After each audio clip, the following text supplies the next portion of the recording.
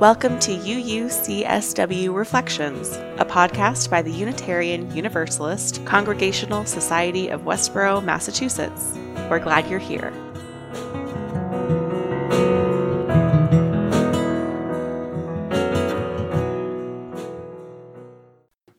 The following sermon was delivered by Reverend Laurel Gray on September 13th, 2020. For links to readings or other materials referenced in the sermon, please check the show notes.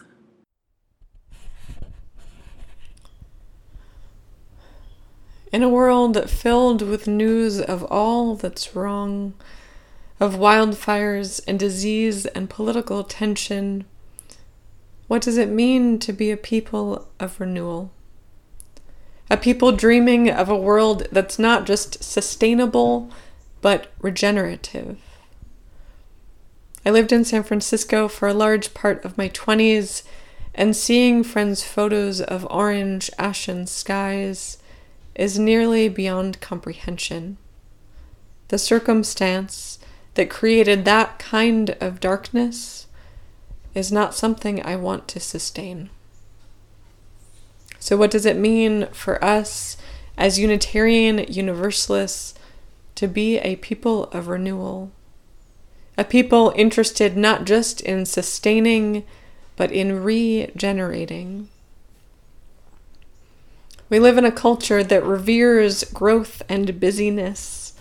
We measure the health of the country by GDP, by forever making more. Ours is a culture that says more is better. And that's not what I mean by regeneration. It's not what I mean by renewal. As we enter a new church year, a new school year, as the scent of morning becomes tinged with fall, I suspect few of us are meeting this season feeling fully renewed. For we have spent the summer in the midst, be it the fatigue of endless quarantine, the anxiety over school plans, the reverberations of political deceit and civil unrest. So what does it mean to be a people of renewal, especially now, when our spirits have known too much of ashen amber skies? We return to the things that ground us, the rituals that return us to ourselves and each other. We take the risk to ask for a blessing, to remember that we can make our own lives a blessing to the world. We show up for ourselves and for each other. In our reading, Jan Richardson writes of listening into a well, of seeking the quiet and stillness within, so that we might feel the water, the blessing, the fullness of our spirits begin to fill the empty places. It's a beautiful metaphor, not least of all because wells present a sense of danger. True renewal, the kind born of stillness, often involves some resistance, I find. Because in the stillness we can hear our old stories. We can sense the fear and the grief that keeps us from breathing. So it's easier to fill the space with more shoulds, more lists, more self-improvement, more news. It's hard to hold faith in the possibility that our world could be otherwise. It's harder even to imagine a world of flourishing, to make space for our parts in the great rebalancing of life, when the world feels like it's spinning off axis. Growing up, there was a dirt lane in front of my house that led to a small pond.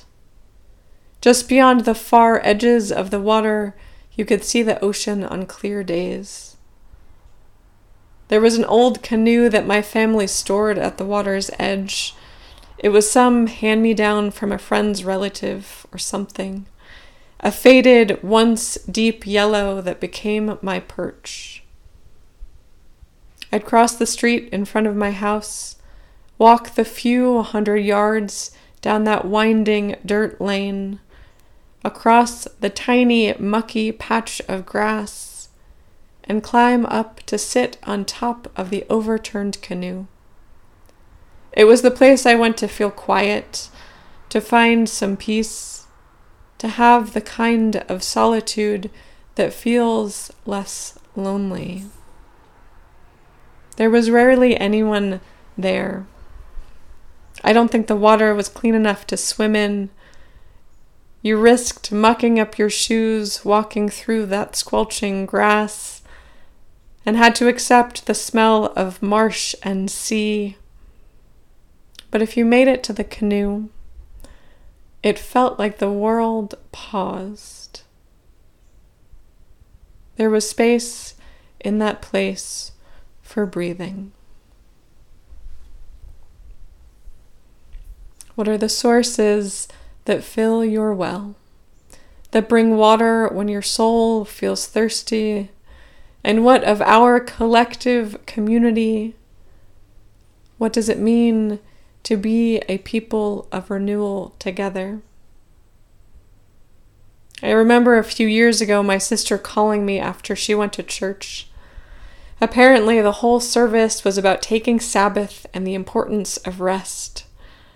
But she left feeling annoyed and sort of shamed for her maternal exhaustion. Clearly that person doesn't have young children, she said of the preacher. And when I was in college, during finals week, the school would plaster itself in signs about the importance of sleep. I remember feeling similarly miffed at the inference that our sleep deprivation was because of some failing on students' parts, and not because we were in the midst of final exams. I am learning in my own life, as I try to follow the path of renewal, that I have that internal expectation that if I just do more renewing, then I'll feel perfectly, glowingly at ease. It's that voice scolding me to take Sabbath, to work faster so I can sleep more. If I personify that thought, it looks like a yoga teacher dressed in white, her gym teacher whistle swinging as she yells at me to relax. It's ridiculous. And that visual helps me check the absurdity of expecting some kind of nirvana amidst all the chaos and trauma of life, especially right now. Of course, we're tired. Of course, we know fear. The experience of emptiness or hopelessness is not a moral failing, nor is it the only possibility. Because we are neither the biggest thing in the universe responsible for fixing it all, nor are we alone in some suffocating expanse. We are a people seeking renewal together, tending our hope that life could be different than it is now, more loving, more just, more balanced, more vibrant.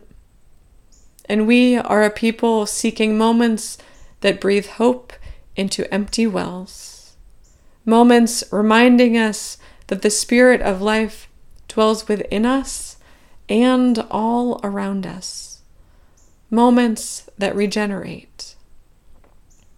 And we do this together. We come together in this congregation because our renewal is bound up in each other's. Life is best lived in cooperation. See, saying something is regenerative means that it has retained the capacity to create, but not this more is better kind of creating, not a supply chain kind of creating. I think of crocuses coming back through the snow, of reforestation and salamanders regrowing their tails, of knowing joy after the loneliest hollows of depression. That kind of creativity is defined by mutual flourishing, each member of the system offering their blessing, offering their life as a blessing to the whole, and receiving a blessing in return. It's important to imagine what it means to be a people of renewal, and it's important to put the brakes on a culture telling us that more is always better. When I imagine a true culture of renewal, I imagine a world in which we value stillness more than perfection. A world in which we can make space for our fear without being washed away.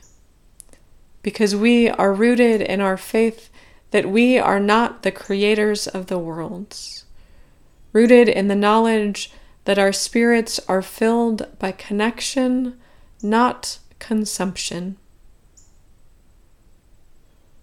What if the stream of renewal comes not from us, not from our own doing, but as a blessing from beyond us? Like a gust of crisp air, a serendipitous encounter. And what if our call is simply to pause long enough to notice it? To slow down for a moment and wonder, to marvel, to notice that we are not alone, that there is life amidst the struggle. What if we did that together? Trusted that there are others around us who are tending hope when our own well is dry, offering their talent to the great rebalancing of the world, holding faith so they might meet us in our whirlwind of despair and not be blown away. We do this together. I'll end with the words from our call to worship by Reverend Gretchen Haley. For in our being here, in our returning to this community, this time for collective stillness, we are a people of renewal. Though we have been warned and given plenty of explanations, reasons to do otherwise, we have persisted to claim a life of joy and justice and to carve out this time for renewal of our hearts, despite the din demanding our attention, luring us towards fear and cynicism. We persist with gratitude for this day, this life that has been given, this chance to begin again. Despite all the forces of fragmentation, the disappointing ways we fail each other, fail ourselves. We must refuse to let grief undo us, or to let our dreams get lost along the way. In spite of all of the evidence, we keep showing up at the edge of our own longing, and then we keep going, remembering this duty we have to life, in a greater sense, this duty we have to each other, our children and their children, this hope that is also a choice we make, this promise we fight for, to persist in kindness, persevere in compassion, and prevail in a life that is bound entirely to love. Amen.